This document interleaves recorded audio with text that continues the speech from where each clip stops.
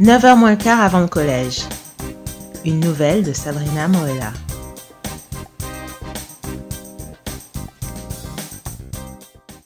C'était la fin de l'été 1989.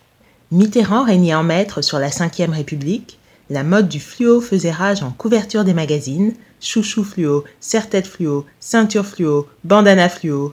Et une reine nommée Paula Abdul caracolait en tête du top 50. Entre les émissions musicales de M6 et les 28 degrés à l'ombre qui réchauffaient quotidiennement toutes les villes du nord de la France, on ne pouvait rêver plus bel été. Du haut de mes 10 ans, je m'entraînais matin et soir à imiter les pas de danse de la reine Paula en face du miroir de la salle de bain familiale. Straight up now, tell me, do you really wanna love me forever? Oh, oh, oh.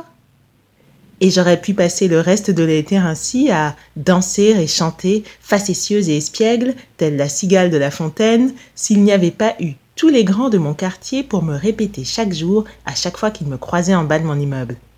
Alors Bina, c'est presque l'école, hein? Cette année c'est la 6e, ça blague plus maintenant. Tu vas aller au collège. Chaque jour la même chanson. On aurait dit un disque rayé. Quand j'allais chercher du pain le matin, c'était la boulangère qui commençait. Bonjour petite, alors, le grand jour approche. La rentrée c'est dans quelques semaines. Tu vas chez les grands maintenant.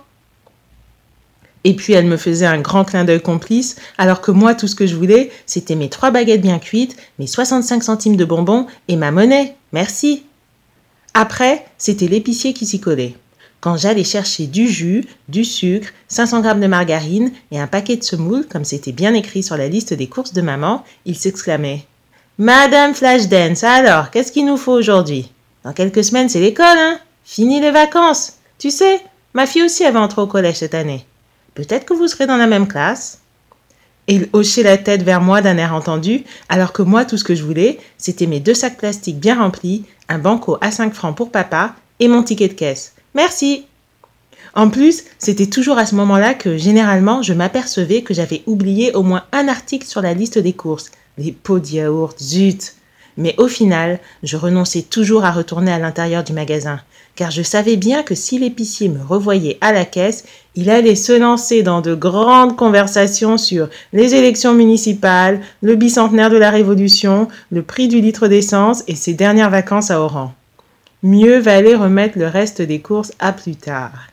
Et puis finalement, quand, les bras bien chargés, j'arrivais en bas de mon immeuble, un bâtiment de 7 étages situé dans les quartiers HLM de la ville d'Orléans, il y avait toujours des grands assis dans le hall d'entrée qui prenaient un malin plaisir à me taquiner. Des grands qui étaient pour la plupart tous déjà au lycée, mais qui pouvaient se targuer de m'avoir connue à l'âge où j'allaitais encore au sein de ma mère. Bina, quelqu'un qui va faire sa rentrée au collège! Hier encore, tu te traînais à côté des bacs à sable, aujourd'hui tu es quelqu'un. T'es prête, hein? T'es prête? T'es contente? Je faisais oui de la tête, sans trop savoir exactement pourquoi je devais être prête ou me sentir contente. Mais, satisfait de ma réponse, les grands me laissaient passer avec mes courses, non sans m'avoir au préalable tapé dans la main à la manière des rappeurs américains. « Give me 5, yeah !» Une demi-heure après, tout était oublié, et je redescendais les escaliers en trombe pour aller jouer à l'élastique avec les petites du quartier. Et donc voilà, l'été aurait pu tirer à sa fin comme ça, sans encombre, si toutes ces discussions autour de la rentrée scolaire n'avaient pas fini par venir chatouiller les oreilles de ma mère. Un beau jour que je rentrais avec mes sacs plastiques lourds de commission et mes 3 baguettes bien cuites, dont comme d'habitude je n'avais pu m'empêcher d'entamer le bout rond et délicieusement doré en chemin, maman jeta un coup d'œil rapide sur mes vêtements débraillés, mes genoux écorchés et mes cheveux pleins de sable et, prise d'une panique soudaine, d'un seul coup elle demanda « Aujourd'hui on est de combien ?» Je tentais de jouer à celle qui n'avait pas bien compris la question et je répondis de ma voix la plus innocente possible. « Oh, je sais pas, je crois qu'on est mardi. » Mais ma mère avait déjà le nez dans son calendrier, celui que les pompiers nous vendaient chaque année au porte-à-porte au mois de décembre pour 5 francs 6 sous, 4 si on marchandait bien, et qui, dès le mois de mars, se retrouvait déjà griffonné, raturé, recouvert de part et d'autre de chiffres et de hiéroglyphes que seule ma mère, qui en était l'auteur, parvenait à déchiffrer. Après avoir tapoté le dit calendrier avec le bout de son stylo, elle s'écria « Mais aujourd'hui, on est déjà le 15. Maman Nangaye, mais la rentrée, c'est bientôt. Une vague de désespoir s'empara aussitôt de mon visage. Comme tous les enfants du quartier dans pareille situation, je savais ce que ces multiples points d'exclamation en fin de phrase voulaient dire. C'en était fini des vacances. Car oui, officiellement sur le calendrier scolaire fourni par l'Éducation nationale, la rentrée des classes, c'était le premier lundi de septembre. Mais pour nous, les enfants de la Source, le quartier où j'avais grandi, la rentrée officieuse, celle mise en place par nos mères respectives, avait en fait véritablement lieu à partir du moment où celles-ci commençaient à arpenter nos appartements 4 pièces d'un air soucieux et à agiter leur calendrier tout en répétant à haute voix « Mais on est déjà le 15 ! Ah, c'est pas possible !» Le 15 août, c'était une date fatidique, à partir de laquelle toutes les mamans du quartier reprogrammaient leur cerveau en mode rentrée, après l'avoir laissé sur pause pendant plus d'un mois. À partir de cette date, quel que soit leur pays d'origine, Congo, Mali, Sénégal, Guadeloupe ou leur occupation professionnelle, les mamans, comme après avoir tenu un grand conciliabule, se mettaient à adopter envers nous un comportement soudain impitoyable. Leur ton de voix devenait sec, leurs yeux se levaient fréquemment vers le ciel et la simple vue de nos t-shirts déchirés leur faisait une sainte horreur. Une fois passée la date du 15 août, nos mamans ne supportaient plus de nous voir rentrer à la maison, les oreilles crasseuses et les aisselles malodorantes, et il en fallait peu pour les pousser à entamer leur refrain préféré. « Mais tout ça là, c'est quoi? Vous ne savez pas que bientôt là, il y a école ?» Et dans leur bouche, bientôt, c'était un mot à définition variable. Ça pouvait signifier aussi bien demain, après-demain, que dans 10 jours ou même dans un mois. Mais une chose était certaine, lorsque le mot « bientôt » s'échappait de leurs lèvres, c'était l'équivalent d'une sentence de tribunal, un coup de massue fatal qui mettait officiellement fin à notre période de liberté estivale. Avant ça, pendant tout le mois de juillet et même jusqu'au début du mois d'août, on bénéficiait au quartier d'une trêve bienheureuse, une sorte d'armistice sacré durant laquelle les pires bêtises et les excès en tout genre étaient tolérés, minimisés, facilement pardonnés. On s'en donnait à cœur joie sur les terrains de jeu, dans les piscines municipales, sur les terrains de course. Tout passait comme une lettre à la poste. Notre seule obligation était d'être de retour dans nos appartements avant la tombée de la nuit. Mais une fois arrivés à la seconde quinzaine du mois d'août, ces accords de paix devenaient caducs. Il n'y avait plus de pacte possible. À vrai dire, dès le 14 au soir, quand retentissaient les 12 coups de minuit, on en revenait aux lois les plus élémentaires du règlement intérieur parental. Quelle que soit l'heure de la journée, les parents avaient de nouveau le droit de nous harceler sans pitié. « Vous allez où ? Restez là en bas de l'immeuble qu'on vous voit. On vous a déjà dit de rentrer avant 20 heures. » Oh. Pire, on n'avait quasiment plus le droit de regarder nos émissions de télévision estivales. Interville, Club Dorothée Vacances et ma saga de l'été préférée, La Vengeance aux deux visages. Non, dès la fin du mois d'août, on devait se coucher tôt, se pencher sur nos cahiers de vacances jusque-là négligés et oublier la télévision une bonne fois pour toutes. Et si par malheur on se risquait à protester, on était bon pour se taper le sermon parental d'une demi-heure. Celui qui commençait par « Nous, quand on avait votre âge, on n'avait pas la télé, hein ?» Qui continuait par « Et d'ailleurs, on marchait même pendant 2 heures à pied pour aller jusqu'à l'école. » Et qui finissait par « Et on ne ramenait jamais de mauvaises notes. » Selon les jours et les humeurs parentales, les versions de ce sermon pouvaient varier. Des fois, les parents se rappelaient avoir marché 4 heures plutôt que 2 pour parvenir jusqu'à leur école. D'autres fois, ils juraient leur grand Dieu qu'ils avaient dû s'arrêter en chemin plus d'une fois pour abattre un arbre et tailler à même son bois la chaise et le pupitre dont ils s'étaient ensuite servis à l'école pendant 2 ou 3 semestres d'affilée. Bref, toutes les excuses étaient bonnes pour nous priver de télévision.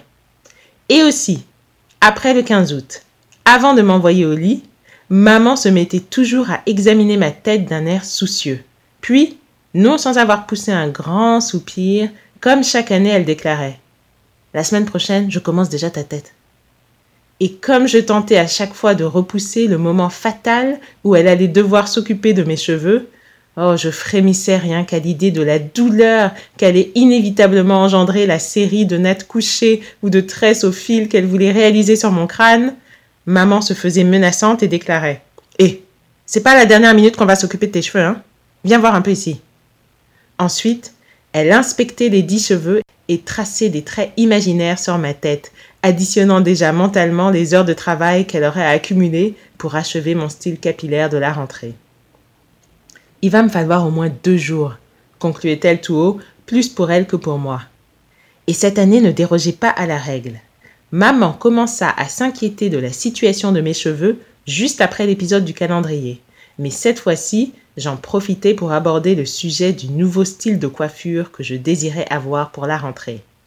Je rêvais des longues extensions dont ma cousine Karine m'avait parlé. Des longues mèches magiques qu'il fallait tresser jusqu'au bout comme pour les mèches rasta, sauf qu'à la fin, plutôt que de les brûler à la bougie et de risquer de se faire couler de la cire sur le cou, on les assemblait en 6 ou 8 grosses nattes qu'on faisait ensuite tremper dans de l'eau bouillante pendant à peu près 2 minutes. Ensuite, après ce traitement peu orthodoxe et une fois les grosses nattes défaites, les mèches affichaient de belles ondulations, comme si ça avait toujours été leur projet initial. C'était magique. J'avais hâte d'essayer ce style et de me faire une raie sur le côté et peut-être même une petite frange comme Paula Abdul dans ses clips. Si j'ajoutais à tout ça une boucle en forme de clé à mon oreille, à la manière de Janet Jackson, la petite sœur de Michael, j'allais avoir the look! Mais maman ne l'entendait pas de cette oreille. Les fameuses mèches qui bouclaient dans l'eau, il fallait aller jusqu'à Paris pour les acheter. On n'en trouvait pas à Orléans. Et Paris, c'était à 2 heures de voiture, 1 heure en train, et il y avait toute une foule de choses bien plus urgentes à faire pour préparer la rentrée. Car là où moi je voyais les choses en solo, maman comptait déjà pour 4. 2 filles, 2 garçons, nous étions 4 enfants en tout. 2 au collège, 1 en primaire et 1 en maternelle. Ça faisait donc 4 fois plus de travail. Sans compter la série de nouveaux vêtements et de fournitures qu'il allait falloir nous acheter. Maman avait des soucis à n'en plus finir, qui lui donnaient des petites rides sur le front, et elle passait des heures à noircir de chiffres le petit cahier rouge sur lequel elle tenait ses comptes. À chaque rentrée, c'était pareil. Elle s'adonnait à une gymnastique intellectuelle digne des plus grands mathématiciens pour trouver comment on allait pouvoir payer nos fournitures scolaires. Chaque année, on prenait chacun au moins une tête ou 2 pendant l'été. Et même si maman s'extasiait de bon cœur avec nos tantes lorsqu'elle nous retrouvait pour les grandes vacances, « Banabakoli déjà comme ça? Ah, mais les enfants ont grandi !» Quand elle se rendait compte que toutes nos chaussures, t-shirts, jupes, pantalons et autres survêtements étaient devenus trop étroits, maman poussait un gros soupir et la liste de ses comptes se poursuivait jusque tard dans la nuit. Heureusement, il y avait toujours un 2e ou un 3e petit boulot qui se présentait pendant l'été. 1 heure supplémentaire par ici, un remplacement par là. Par miracle, la situation finissait toujours par se décanter. Parce que une chose que les grands du quartier ne m'avaient pas dite, mais dont je me rendais chaque jour un peu plus compte, c'était que le collège, c'était cher, bien plus cher que l'école primaire. Rien que pour la liste des courses, par exemple. En primaire, c'était simple. Le gros des fournitures nous était fourni par l'école. Merci Jules Ferry et son rêve d'école laïque et gratuite pour tous. En début d'année, les maîtresses nous distribuaient cahiers du jour, cahiers d'essais, livres de conjugaison, livres de grammaire, etc., etc. Les parents avaient pour tâche principale de compléter la liste des dites fournitures en nous achetant un gros cartable dans lequel on trimballait chaque jour tout notre petit matériel scolaire, un cahier de texte, le précieux cahier sur lequel il fallait noter religieusement chaque soir la liste des devoirs dictés par la maîtresse, et enfin une trousse, l'indispensable trousse, celle qui contenait tous nos trésors de guerre, paires de ciseaux, règles en bois, crayons 4 couleurs, gomme bicolore et un bâton de colle blanche UHU qui sentait bon lorsqu'on le dévissait. Les plus chanceux des écoliers avaient des parents qui leur achetaient des versions à la mode de ces fournitures, c'est-à-dire à l'effigie des stars de dessins animés ou de bandes dessinées du moment. Boule et Bill, Candy, Goldorak. Mais la star incontestée, c'était Mickey. Les écoliers qui étaient dans le coup possédaient tous un cartable Mickey, un cahier de texte Mickey, une trousse Mickey, et ils n'hésitaient pas à flamber avec pour faire baver leurs camarades moins chanceux. Et les moins chanceux, c'était nous, les enfants qui venions des quartiers populaires. Nos parents n'avaient ni le temps ni les moyens de se préoccuper de Candy, Boule et Bill ou autres Goldorak. Les marques premier prix des magasins, c'était souvent tout ce qu'ils pouvaient se permettre. Ce qui fait que les courses avec maman, c'était pas la joie. Si par malheur, l'un de nous quatre essayait d'attraper un cahier de texte situé à hauteur d'yeux dans les rayons des magasins, Auchan, Carrefour ou Leclerc, il ou elle se faisait alors immédiatement réprimander par maman. Devant tout le monde, le malotru devait alors reposer l'article incriminé et prendre à sa place son équivalent sans marque, un article qui se trouvait généralement placé en vrac dans les rayons du bas. Il fallait se baisser, voire même s'allonger presque pour les atteindre, ces rayons-là. Et quand on se relevait avec peine, le nouveau cahier dans les mains, un cahier sans vie et sans couleur celui-là, dont le papier avait peut-être été recyclé 5 ou 10 fois, mais dont le prix était assurément imbattable, maman hochait la tête d'un air satisfait, puis, faisant peu cas de nos mines effondrées, elle se fendait du large sourire de la ménagère qui sait qu'elle vient de faire une bonne affaire. « Ah mais voilà! Tiens, cahier en gona chariot. Mettez ça un peu dans le chariot. Bon, on y va. » Et puis on poursuivait nos courses dans un autre rayon. Et il faut dire qu'en cette année 1989, notre mère était encore plus à l'affût des bonnes affaires que d'habitude. 2 enfants au collège, c'était pas rien. Au collège, les trousses devenaient bien plus larges et bien plus longues car aux traditionnels stylos bic, gomme et autres ciseaux du simple écolier venaient s'ajouter sans ordre de préférence un compas pour les cours de géométrie, un correcteur de couleur blanche pour les devoirs et les dissertations, un effaceur double pointe et enfin, cerise sur le gâteau, un beau stylo plume, notre premier stylo plume, celui qui allait nous permettre de recouvrir d'encre bleue des tonnes et des tonnes de copies doubles et qu'il allait falloir ravitailler à grands coups de cartouches à billes qui, elles aussi, méritaient leur place dans la nouvelle trousse. Et au collège, plus question de cartable, on avait droit à un sac à dos. C'était bien plus cool, bien plus tendance et surtout bien plus léger. Et dans ce sac à dos, on pouvait ajouter toute une liste d'autres nouvelles fournitures. Classeurs, intercalaires, papier millimétré, équerre, fiche Bristol, calculatrice Casio 82D. Il y avait même assez de place pour y glisser une flûte pour les cours de musique et une longue blouse blanche roulée en boule pour les cours de technologie. Car au collège, plus question de maîtresse pour venir nous faire la dictée, dessiner des cartes de France ou réciter la table des 9, non. On avait une liste de professeurs, hommes et femmes, et chacun y avait sa spécialité. Français, mathématiques, sciences de la vie et de la terre, technologie, EPS, toute une foule de nouvelles matières. Et on n'avait plus d'horaire fixe avec des cours donnés dans une seule et même salle de classe du lundi au samedi, non. Au collège, on avait un emploi du temps. Les horaires étaient variables et on changeait de salle de classe à chaque heure.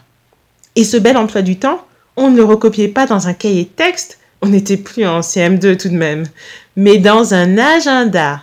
C'était un peu comme le calendrier des mamans, mais en mieux, avec plus de pages, plus de photos et plus d'illustrations. Et même si nos mères nous faisaient acheter uniquement des agendas premier prix, on pouvait toujours s'arranger pour les décorer avec photos, dessins, petits mots et messages de nos meilleurs amis. C'était top. Mais la grande révolution du collège, c'était l'introduction aux langues vivantes. Anglais, allemand, espagnol, russe. Après 2 années passées à envier le Ja aber de mon grand frère, le livre de leçons et d'exercices qui faisait autorité sur les cours d'allemand en France depuis les années 70, je m'apprêtais enfin à avoir le mien. J'étais déjà excitée à l'idée d'écouter les petites scénettes de la vie quotidienne dans la langue de Goethe et de répondre à des questions de la plus haute importance telles que « Wie heißt du? Wo bist du? Was ist denn los? Lektion 1. Zu Hause. Brigitte, Telefon. Ja, ja, ich komme. Gestern hattest du versprochen, dass du den Tisch setzen würdest. Aber allein kann ich noch nicht alles machen, Mutti. Ich habe nicht genug Zeit. Du weißt, dass ich meine Hausaufgaben also machen muss. Ja, für deine Freunde hast du immer genug Zeit, Brigitte. Ach, wo ist dein Bruder? Heute werde ich ihn fragen, ob er dir in der Küche helfen kann. Aber das ist nur für heute, Brigitte. Morgen hoffe ich, dass ich auf dich zählen können werde. Wow, c'était tout un programme. Enfin, j'espérais que ce serait tout un programme. Mais la vérité est que je n'en savais rien et que j'avais peur, comme tous les autres CM2. Et il y avait de quoi avoir peur, car on entendait des choses terribles sur ce fameux collège. En CM2, nous étions les plus grands, les rois du monde. On régnait en maître sur les cours de récréation. On avait gagné nos couronnes à coups de batailles de billes, de cartes et de boules de neige, 5 longues années durant. Mais une fois arrivé au collège, il ne fallait pas trop se faire d'illusions. On allait redescendre tout en bas de l'échelle. Les 6e, c'étaient les plus petits du collège. Et bon nombre de rumeurs laissaient entendre qu'on allait être les nouveaux souffre-douleurs de tout l'établissement. Il paraissait que les 5e, tout heureux de leur nouvelle promotion et de ne plus avoir à porter l'étiquette honteuse de 6e, étaient ceux qui aimaient le plus nous martyriser. Il paraissait que les 4e s'en donnaient eux aussi à cœur joie et qu'ils étaient capables de nous donner des coups de pied et des coups de tibia sous les tables du CDI. La rumeur disait aussi qu'il valait mieux ne jamais regarder un 3e dans les yeux. De toute façon, il faisait bien 2 têtes de plus que nous. Car il pouvait d'une seule phrase assassine ou avec un jeu de mots bien amené, faire de nous la risée de tout le collège dans la cour de récréation. D'ailleurs, on ne parlait plus de cours de récréation au collège, mais juste de cours. Et la récré, ou plutôt la pause, ne durait même pas assez longtemps, à peine quelques minutes. Et personne n'y jouait aux billes, à Goldorak, ni même au chevalier du zodiaque, non. Les élèves se tenaient juste là, comme ça, debout, et ils ne faisaient que parler. Parler ? Oh, c'était nul ! Et d'abord, ils parlaient de quoi ? Bon, ça, je ne le savais pas encore. Mais est-ce que ça pouvait vraiment être plus intéressant que de jouer au chevalier du zodiaque ? Et en plus de parler, il paraissait que les élèves du collège fumaient des cigarettes. Pourquoi faire ? Bon, les 6e, pas trop. Mais en 5e, 4e et surtout en 3e, ça fumait comme des pompiers. Alors, est-ce que moi aussi, j'allais devoir me mettre à fumer pour être dans le coup ? Tellement de questions sans réponse.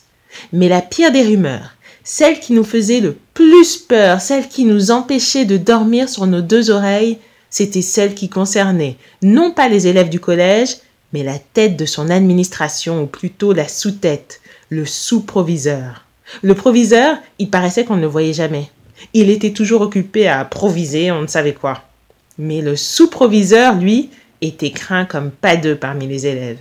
Sa réputation s'étendait même en dehors des limites de notre quartier. Il était d'origine corse et devait mesurer 1,50 m les bras levés au maximum, mais il était tout aussi nerveux que Joe Pesci dans Les Affranchis. Il avait les tempes légèrement grisonnantes et un accent qui sentait bon l'air de Bastia. Toute l'année, il se baladait avec son sifflet à la bouche, tel un gendarme de régiment, et au moindre faux pas, tutut, les élèves qui ne filaient pas droit se faisaient mettre à l'amende. Il se murmurait aussi que si on avait le malheur d'être convoqué dans son bureau pour une raison ou pour une autre, le petit Corse, fidèle à sa réputation napoléonienne, n'hésitait pas à balancer taloche et torgnole à tout va, aux filles comme aux garçons. Les petites frappes du quartier, les bandits en herbe, ça ne lui faisait pas peur. Il en avait maté plus d'un, ce qui lui valait un respect sans borne de la part des anciens du quartier. Les parents lui faisaient pleinement confiance et, du côté des élèves, il était respecté comme le parrain. Chacun se donnait déjà le mot en début d'année.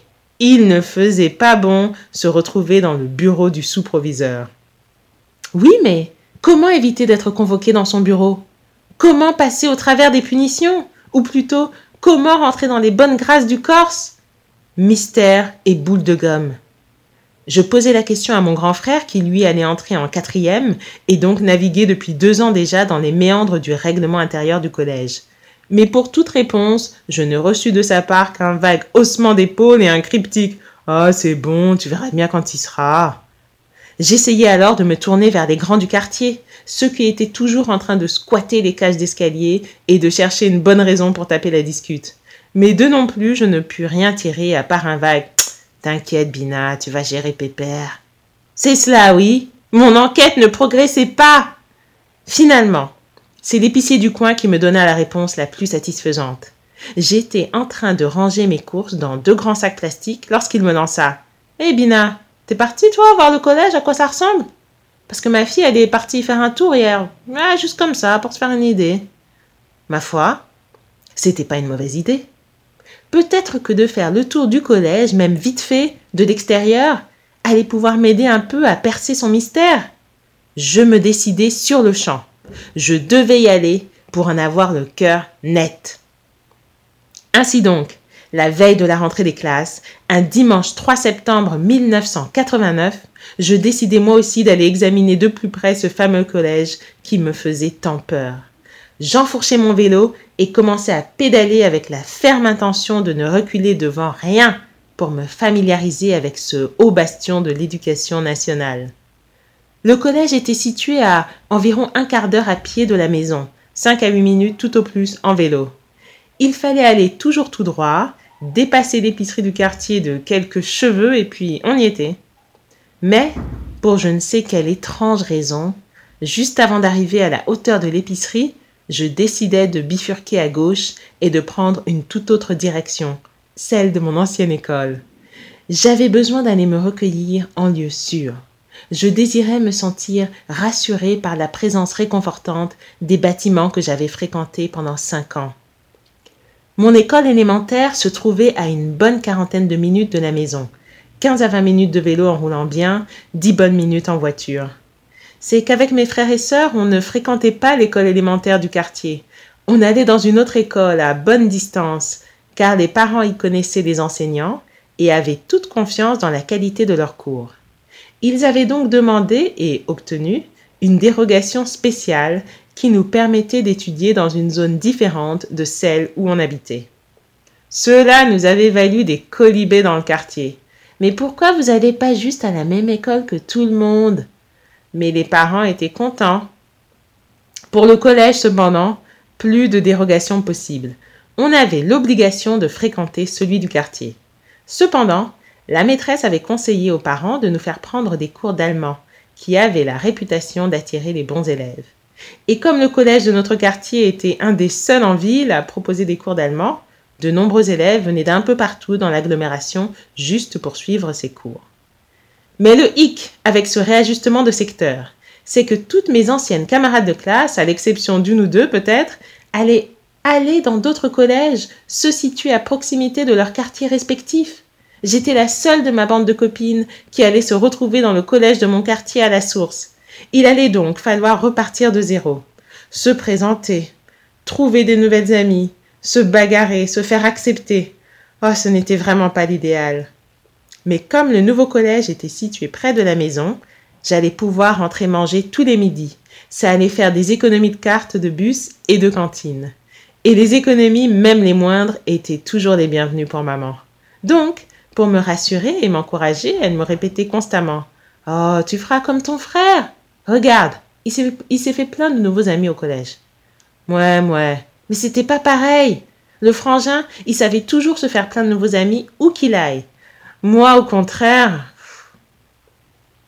En pédalant sur la route de l'école, je ne pus m'empêcher de penser à mes 3 meilleures amies, Émiline, Angélique et Cécile.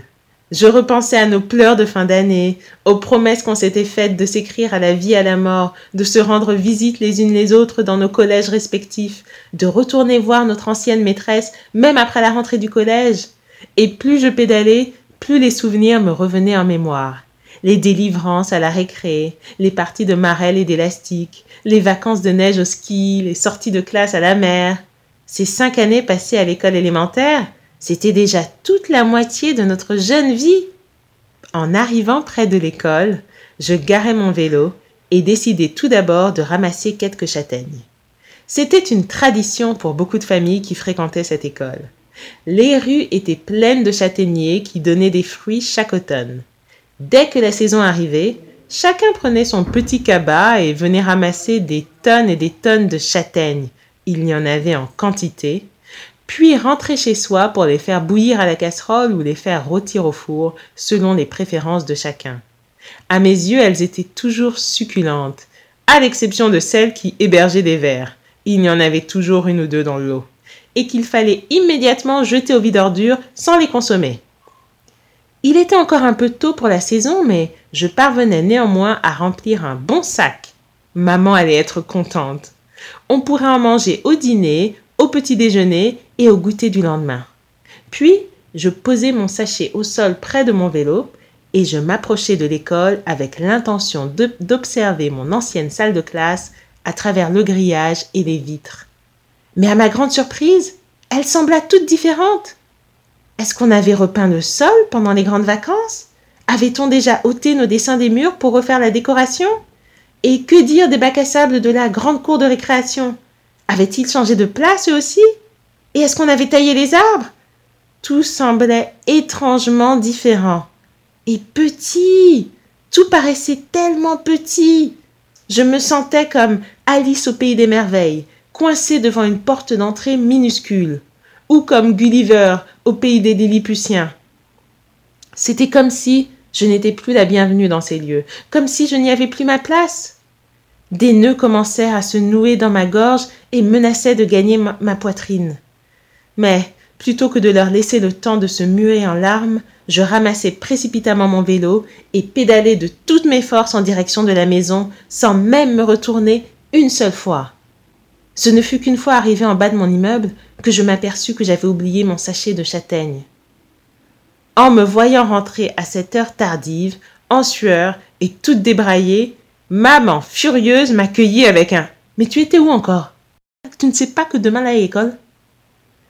Je n'avais ni l'envie ni la force de lui fournir de longues explications, donc je me contentais de baisser la tête et de répondre « Je suis partie faire un tour de vélo. » Maman me fit rentrer à la hâte, s'empara de mon vélo pour le ranger sur notre balcon et m'envoya directement à la cuisine. « Tu te sers à manger, après tu te brosses les dents et au lit. C'est pas la peine d'essayer de lire jusqu'à minuit. Je ne veux pas voir de lumière allumée quand j'arrive dans ta chambre. » Elle avait le ton ferme des périodes de rentrée scolaire. Fini les rigolades et la maman jouait des grandes vacances. De septembre à juin, maman était d'une organisation quasi militaire. En cette veille de rentrée, tous les repas de la semaine avaient déjà été soigneusement planifiés, préparés, mis sous cellophane ou dans du papier alu. Les sacs de chacun étaient prêts, du plus grand au plus petit, et nos vêtements respectifs avaient été soigneusement lavés, pliés et repassés. Pour moi, il s'agissait d'un jean bleu foncé, d'une chemise blanche à manches longues et d'un pull vert pomme qu'on était parti acheter à Palafsolde la semaine précédente. J'avais aussi de nouvelles chaussures en cuir bleu, imitation Clarks. Mais je n'eus guère le temps de m'extasier sur ma nouvelle tenue, car l'extinction des feux arrivait déjà. Maman n'était pas d'humeur à tolérer le moindre écart. Elle connaissait mon goût de la lecture et comment je pouvais me perdre dans les livres jusqu'aux heures avancées de la nuit, surtout quand je me lançais dans un nouvel Agatha Christie. Les enquêtes de Miss Marple et d'Hercule Poirot pouvaient me tenir éveillée pendant des heures, au point que maman devait venir éteindre de force la lumière de ma chambre. Des fois, je continuais tout de même à lire dans le noir ou à la lampe torche en essayant de m'entraîner à déchiffrer les pages imprimées avec très peu de lumière. « Tu vas t'abîmer les yeux à force de lire dans le noir comme ça », m'avait plus d'une fois menacé maman. Mais je m'obstinais toujours. Miss Marple avait besoin de mon aide. Certains parents essayaient de forcer leurs enfants à lire, moi c'était tout le contraire. Maman était en guerre pour essayer de me séparer des livres et de me faire jouer davantage dehors. Elle avait toujours peur que je ne me développe pas correctement et que je ne grandisse pas assez si je ne passais pas assez de temps en plein air à faire de l'exercice. Mais déjà que tu ne manges rien, rouspétait-elle toujours en essayant de doubler mes rations repas.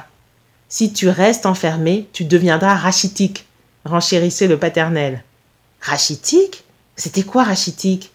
Oh, je me précipitais sur le dictionnaire Larousse familial pour savoir ce que signifiait cette étrange maladie et, après avoir lu que le rachitisme était une maladie de l'enfant due généralement à une carence en vitamine D caractérisée par une insuffisance de minéralisation des os et des déformations, je poussais des ah et des oh d'effroi, puis je ramassais mon élastique pour aller jouer dehors.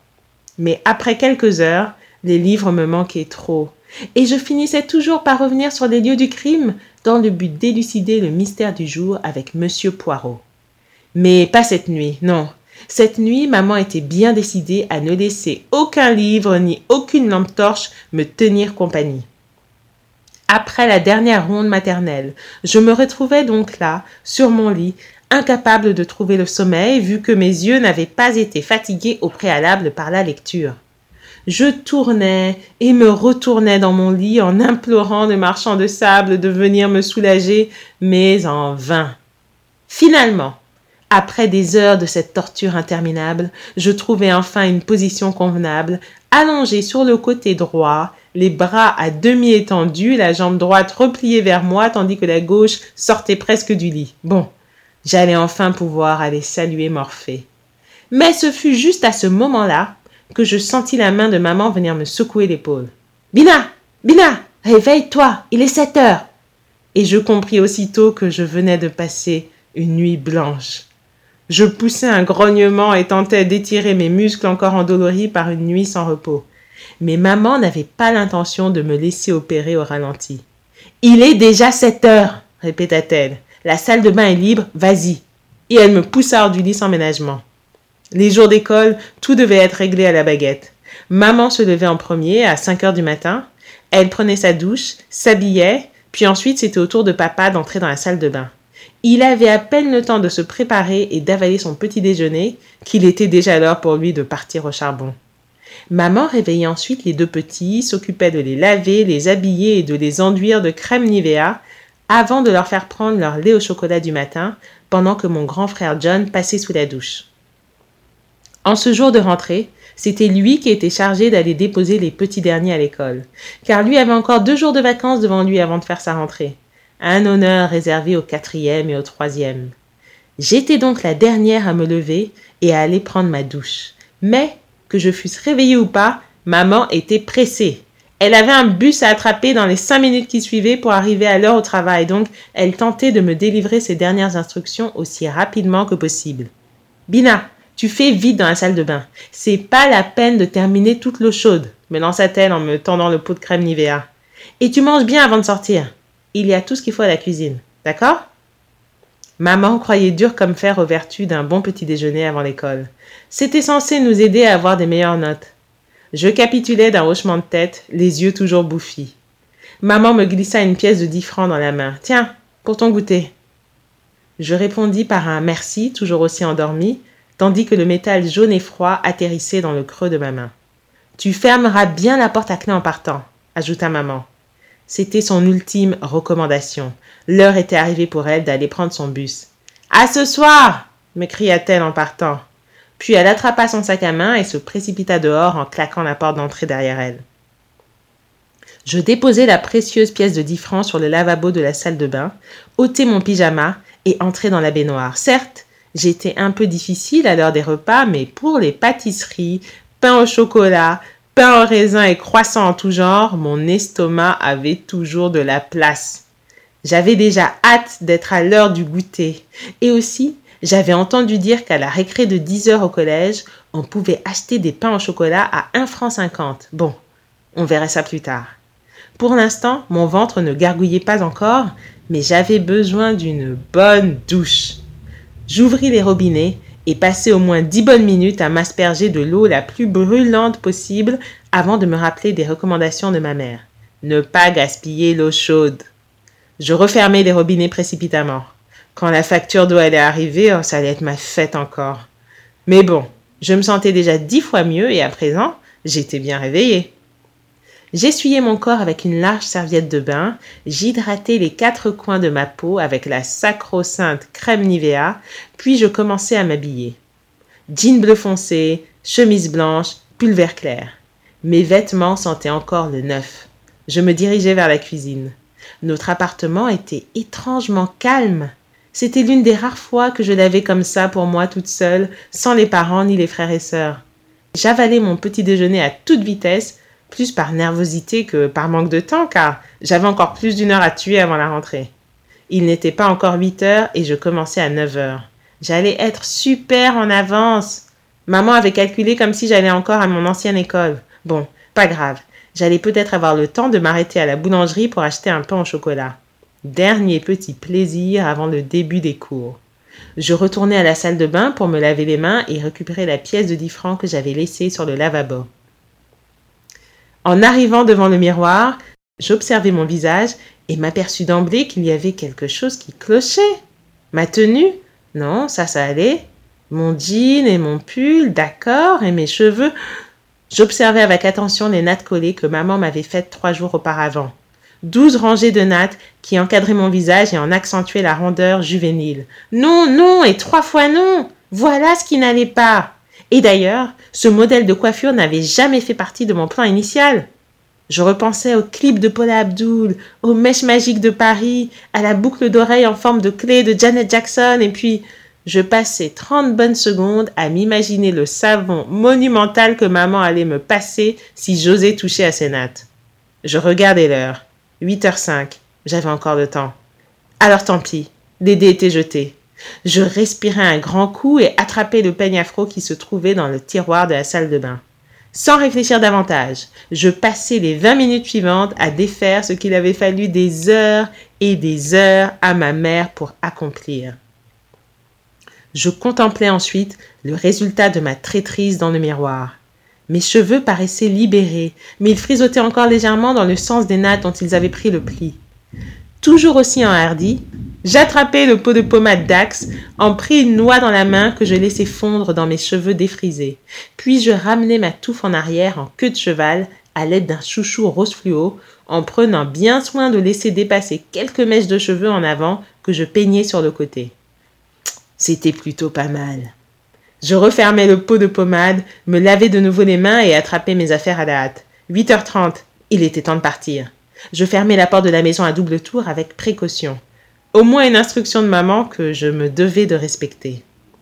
Je traversai les quelques routes qui séparaient mon immeuble du collège en quelques minutes à peine.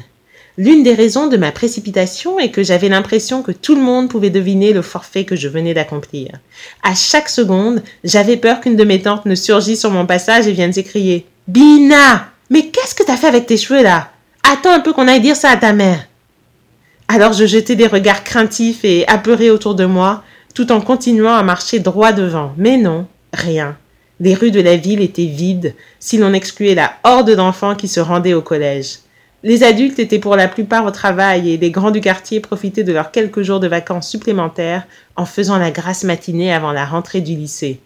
Donc dans les rues, il n'y avait que nous, les jeunes en route pour la 6e. Des préados au visage boutonneux et aux dents ornées d'appareils dentaires. Des enfants qui étaient rentrés de vacances avec des jambes trop longues, des bras ballants et dont la posture exécrable, on marchait presque tous les yeux baissés et les épaules courbées en se fuyant du regard, aurait eu de quoi faire frémir même les plus patients des professeurs de ballet. En passant devant l'épicerie, je me demandais si j'allais rencontrer Farida, la fille du propriétaire. Mais non, personne en vue. Et personne ne semblait non plus remarquer l'état de mes cheveux. Finalement, j'arrivai devant l'entrée du collège à 8h45. Les grilles étaient encore fermées. Il y avait 10 bonnes minutes à attendre avant qu'on ne vienne nous chercher. Une bonne centaine d'élèves se trouvaient là à faire le pied de guerre, sans trop savoir où se mettre. On se demandait tout ce qu'on foutait là, on avait envie d'être ailleurs, n'importe où, mais pas là. Je trouvai une place sur le trottoir et commençai à attendre en silence. Je n'avais pas eu le temps de m'arrêter en chemin pour le pain au chocolat, tant pis. Près de moi se tenait un jeune garçon blond, de courte taille, qui paraissait encore plus jeune que tout le monde. Peut-être avait-il sauté une classe? Il avait un cartable, pas de sac à dos, et il était venu accompagné de sa mère, comme environ un tiers des élèves. Mais il n'avait pas l'air vraiment ravi de l'avoir à ses côtés. Sa mère, vêtue d'un tailleur plutôt classique, regardait sa montre toutes les 5 minutes, l'air mi-angoissé, mi-agacé, comme si elle devait se rendre à un rendez-vous important, mais qu'en même temps, elle n'osait pas quitter les lieux et se séparer de sa progéniture. Jetant un nouveau coup d'œil à sa montre, elle s'exclama « Mais qu'est-ce qu'ils font? Il est déjà 9h moins le quart. Ils n'avaient pas dit moins le quart? Elle se tourna vers son fils. Jérémie, qu'est-ce qu'il y a d'écrit sur ta convocation? Jérémie! Jérémie! Le fiston leva les yeux au ciel d'un air irrité. Je sais pas, moi, marmonna-t-il, peu coopératif. Mais si tu dois y aller, vas-y, hein, je veux pas m'envoler. Gros soupir de la mère poule. Mais je vais pas te laisser tout seul le jour de la rentrée, quand même. Mais je suis pas tout seul, maman, regarde tout le monde qu'il y a, répondit Jérémie, un rien exaspéré. Oh! Tu me parles sur un autre ton, dit. Rappelle-toi ce qu'on s'est dit ce matin avec ton père. Jérémie leva de nouveau les yeux au ciel. Oh oui, oh, c'est bon. La mère regarda de nouveau sa montre d'un air impatient. Bon, ben moi, j'avais rendez-vous pour 10h, j'y serai jamais. Puis elle se tourna tout à coup vers moi. Mademoiselle? Je sursautai. Est-ce qu'elle s'adressait à moi ou à quelqu'un derrière moi? Mais comme si elle pouvait lire dans mes pensées, elle insista. Oui, vous? Je me redressai un peu pour écouter sa question. Vous savez à quelle heure ils vont ouvrir la grille? Ça dit quelle heure sur votre convocation? Je pris la voix la plus assurée possible. C'est à 9h. La maman de Jérémie sursauta à son tour, l'air un peu paniqué cette fois-ci. À 9h? Ah, mais c'était pas à moins le quart alors? Puis elle se tourna vers son fils. Bon, ben moi je dois y aller. Je peux pas rester comme ça, là, à attendre? Je lui offris une mine compatissante. Jérémie restait de marbre, mais sa mère crut bon d'ajouter. Oh, ça va aller, mon chéri. Soupir agacé du Jérémie. Mais oui, S'il y a quoi que ce soit, tu demandes, hein? Jérémie haussa les épaules. Je demande à qui? Ben, tu vois bien qu'il y a plein de monde autour de toi, mon amour. La mère et son tailleur se tournèrent de nouveau vers moi. Mademoiselle? Cette fois-ci, je sus d'emblée que c'était bien de moi qu'il s'agissait. Vous faites quoi comme première langue? Anglais? Non. Allemand?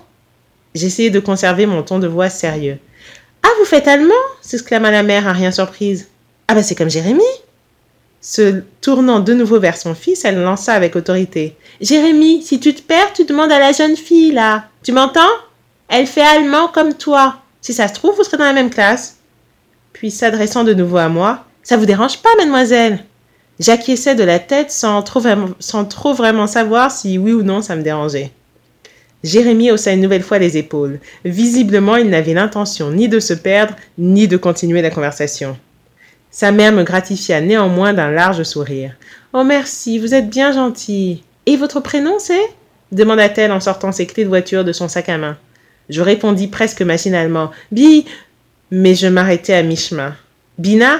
C'était le surnom que les parents et la famille m'avaient donné quand j'étais encore haute comme 3 pommes. Ça voulait dire danser en lingala. C'était mignon, ça sonnait bien, mais mon intuition me disait que ce n'était pas le nom que je devais donner à la mère de Jérémie. Je me repris juste à temps et j'annonçai de ma voix toute sérieuse. « Sabrina !» J'avais dégainé mon prénom tel une carte de visite en faisant sonner les 2 A et en roulant bien le R au milieu. La mère de Jérémie eut aussitôt l'air d'apprécier. Sabrina, ça faisait tout de suite jeune fille bien élevée, adolescente capable de sauver un Jérémie en détresse, perdu dans les couloirs du collège. « Parfait! Bonne rentrée alors !» me fit-elle dans un nouveau sourire. Puis, se tournant une dernière fois vers son fils. « À ce soir, mon chéri !» Elle traversa précipitamment la route pour aller récupérer sa voiture, puis elle s'engouffra à l'intérieur et démarra en trombe. À peine eut-elle quitté les alentours du collège que Jérémie changea de place pour aller se tenir à 20 bons mètres de moi sur le trottoir d'en face. Je ne le pris pas personnellement. Apparemment, il avait l'air de détester tout le monde, même sa propre mère. Ça allait être gai si on allait devoir passer les cours d'allemand pendant une année côte à côte, tiens. En jetant un coup d'œil dans la foule, je me demandais qui d'autre que nous avait pris allemand première langue et allait bien pouvoir se retrouver dans notre classe. J'essayais de me repérer à la gueule du client. Peut-être cette jeune fille à lunettes là-bas, avec ses manches de pull trop longues et ses boutons d'acné, ou bien ce jeune garçon brun à ma droite, avec son visage d'ange et son air de premier de la classe, ou la petite blonde aux traits joufflus un peu plus loin, avec ses mocassins assortis à ses chaussettes. Mais je n'eus pas le temps de me poser davantage de questions, car la sonnerie tant attendue retentissait déjà, et la grille du collège s'ouvrit comme par magie. Ce n'était pas le son de cloche rassurant de l'école élémentaire, non. La sonnerie du collège émettait un son bien plus strident, aussi désagréable que la sonnerie d'un réveil matin. Il était 9h moins 5. La cohorte d'élèves qui attendaient devant la grille se précipita comme un seul homme vers l'entrée du bâtiment. Je les laissai tous passer devant moi un à un. J'étais soudainement prise d'un calme étrange, d'une sérénité à toute épreuve. L'excitation et la joie avaient peu à peu remplacé la peur. C'était comme si, à présent, le bâtiment tout entier ouvrait grand ses bras pour m'inviter en son sein. Il n'était plus question de forteresse mystérieuse. J'étais une invitée de marque. Et j'avais envie de savourer chaque seconde de ce moment, de l'enregistrer de mon mieux dans ma mémoire photographique. Mon intuition me disait que ce haut lieu de l'éducation nationale allait bientôt devenir le théâtre de plusieurs années mémorables. Les premières booms, les premières amours, les premières bêtises d'ado. Mon intuition me disait aussi que j'allais rencontrer mes futurs meilleurs amis au sein de ces 4 murs, de ceux qu'on garde pendant 25, 30, 40 ans, toute une vie quoi. Et peut-être les pires ennemis aussi. Donc oui, je m'arrêtais pour savourer ce moment et le graver à jamais dans ma mémoire. Tant et si bien que j'en oubliais presque de passer le grillage pour entrer dans le collège. J'étais sur le point de me retrouver enfermée dehors lorsque le bruit strident d'un sifflet me tira de ma rêverie. « Tutut !» Un homme de courte taille s'adressa alors à moi avec un fort accent corse. « Alors, on rêvasse déjà ou quoi ? Quand la cloche a fini de sonner, il faut entrer parce que sinon nous on ferme le grillage et basta. » C'était le fameux sous-proviseur du collège. Je n'en revenais pas mes yeux. Mais ma foi, il avait l'air un peu plus commode que ne le voulait sa réputation. Il avait même l'air un peu jovial. Cependant, son ton était ferme et il vous regardait droit dans les yeux quand il s'adressait à vous. Il me dévisagea quelques secondes. Son intuition semblait lui souffler que ce ne serait certainement pas la dernière fois qu'il allait me voir tenter de passer le grillage comme ça, en retard, à la dernière minute, juste après que la sonnerie ait terminé de sonner. « Allez, plus vite, faut aller rejoindre vos camarades !» me fit-il. « Oui, répondis-je, sur un ton un peu moins assuré que je ne l'aurais voulu. « Et le nom de famille, c'est quoi ?» demanda le Corse, en mémorisant déjà les traits de mon visage pour ses fiches. « Mouela !» je répondis du tac au tac, mais d'une voix toujours un peu faiblarde. « Mouela !» s'écria-t-il. « Ah, comme le grand frère, celui qui est en 4e ?» « Oui, c'est ça, » fis-je encore plus timidement. Je ne savais pas si la référence au grand frère était bon ou mauvais signe. « Oh, bonne mère, va falloir vous tenir à carreau, hein. Je ne veux pas d'embrouille cette année. » J'acquiesçai de la tête, l'air totalement tétanisé à présent. La cloche se mit à sonner une seconde fois, ce qui m'indiquait qu'il me restait peu de temps pour rejoindre mes camarades. Je devais me presser d'arriver dans le hall d'entrée, le hall où l'on allait enfin pour la première fois découvrir la composition de nos classes lorsque le proviseur allait faire l'appel de nos noms. Il ne me restait que quelques secondes pour atteindre la porte du hall, mais je ne pus m'empêcher de m'arrêter en face de la plaque située près de l'entrée principale de l'établissement. Dessus, on pouvait lire « Collège Alain Fournier, 1 rue Alain Fournier, 4500, Orléans-la-Source. » Les mains solidement accrochées à mon sac à dos, j'adoptai une démarche de circonstance. Une démarche lente, nonchalante, sur laquelle le temps des adultes ne pouvait pas avoir de prise. Mes chaussures en cuir bleu décollaient du sol avec une facilité et une aisance que jusqu'ici je ne leur connaissais pas. Et mes lèvres esquissèrent un sourire lorsque finalement je poussai la porte d'entrée du hall. Voilà, ça y était. J'étais en 6e.